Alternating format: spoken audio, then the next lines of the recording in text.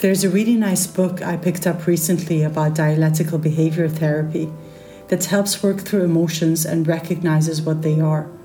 One section in particular focuses on the importance of being very clear in communication about what we want and don't want.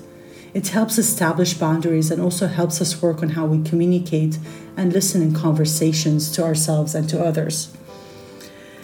One key exercise that resonated with me personally and I implemented almost immediately was to keep the conversations confined to what the problem is and what I would ideally like the end result to be, because we tend to stray a lot in a conversation. This book gave me small exercises to do that helped me personally avoid major conflict in little things. Maybe some of you are familiar with this exercise. After I understand what the other person wants, I make sure that I repeat it.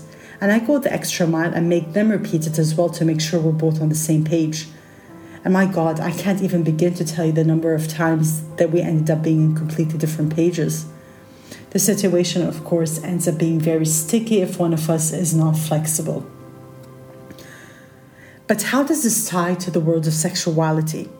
Well, for starters, communication is king. But how often do we engage in a conversation about wants and needs with a partner we are intimate with and end up still misunderstanding each other? كتير صح? This happens because of many reasons. Sometimes it's tiptoeing around what we want or not being thorough about what we like and dislike, especially if it's about needs in bed. We do not give enough clarity in the words we choose, or we think less is more مشان ما يضيع الحديث. In other words, not being patient when patience is needed and not being clear when clarity is important and will serve the purpose of why you're having a conversation to begin with. To speak your truth, you must know your values. It was only recently that I started to know myself and my values. Knowing your true values is so helpful when you're trying to put your life together. And once you can pinpoint what you want, this is when the game changes. I've spoken in the first couple of episodes about owning who you are, but you also need to own what you do. كيف يعني? Well, I understand that it's not all roses and fairy tales for people when they feel a strong attraction to someone. These specific feelings make us vulnerable, and not many of us are good with dealing with vulnerability. So our reactions differ. Sometimes that rush hits our acceleration pedal, and sometimes it hits the brake pedal. But that's only because people are different. But in the end, clarity is needed in both words and action. They go hand in hand. Let me narrow this down a bit. If someone tells you that they don't want to be in a relationship, how often do we think that we may get them to change their mind? How often do we try to convince ourselves or hope that one day things will change because your friend who is married to X didn't want to be committed, but hey, the game changed down the line? Adi, it happens to the best of us. But the thing is, we get attached to the potential and not the reality. If you're not familiar with how dangerous this could be, please go back to episode 7 or check out the episode called Basics First Then Love. We get tangled up by telling them we're on board with the game, to have fun with no strings attached. But then we get tangled up with our own strings, which is not cool. I know someone. She's gorgeous and extremely talented. She was with a man for almost 5 years, but he didn't want to commit. They broke up, but still saw each other off and on and had consensual sex. I'm not sure where he's really at, but I know that she's still hoping that he proposes. And he hasn't even said the words or indicated that he wants to settle down. ضيعت المكتوب معروف من عنوانه. It sucks, but it is what it is. I knew of a couple once, 2 young Arab women. One wanted to take the relationship further and marry her partner in Canada. And the other woman was very clear that the relationship had no future because she wanted to eventually settle down and marry a man because of the mujtama.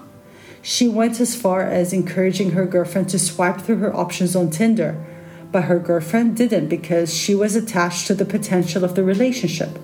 She kept hoping that her girlfriend's no would one day be a yes. You can guess how that ended. When you know your values, only you can decide how high the stakes are. If someone who just wants to have sexual fun and you're up for that, then go into it with your eyes wide open. Enjoy it and wake up the next day and move on. No lingering and no awkward conversation wondering if either one of you is going to set the next date. هلا نحن مجتمع عربي and I am not promoting premarital sex, nor am I addressing anyone who is of age. And I am not encouraging anyone to go out and jump the first person that they find attractive. But for those who do want to engage in any sexual activity, just do it knowing where the other person is. Yes does not mean no, and no does not mean yes. We get lost somewhere in between when we start analyzing and daydreaming. Another thing I feel strongly about is consensual sex. It means that both people involved need to be on the same page on every single thing. Yes, it requires a lot of communication, but better you know where your partner's at before you start assuming that they're on board with certain things. Even things as simple, or might sound as simple as sex toys, handcuffs, whatever you want to call them. If there are two things that sex should not be, and out of this whole conversation that you should take, one, it shouldn't be painful.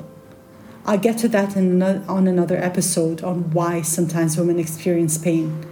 Two, it should be consensual. I don't care if you're married, engaged, or just having fun. Everyone involved must feel free to leave or stay. And if they stay, everything must be consensual. This applies for same gender and different gender sexual encounters. We are all adults, and it's important that we play with adults. And this is a responsibility on every single one of us.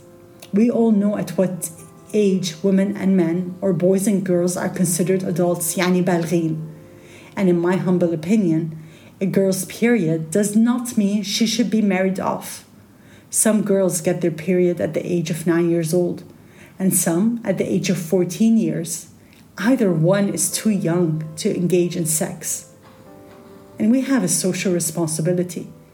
Some things are grey, but this is black and white. Back to values and a quick note on how to figure them out. Think of what is important to you, but try to dig deep and understand if it's coming from lack or if it's really important to you because it's aligned with your own growth, and build on it. You don't need to figure out all of your values. Sometimes you just need to start with one or two. It's a starting point, and you create your list as you go along in life. مثلا, I began eliminating what I don't want as it was really hard for me to figure out what I wanted and what my values were. But once you know your values, you will know your truth. And once you know your truth, it becomes hard not to honor that, especially if you're interested in self-development. It's all about baby steps, small steps. I wish I was taught that growing up, but better late than never. Thanks for hanging out. See you next time.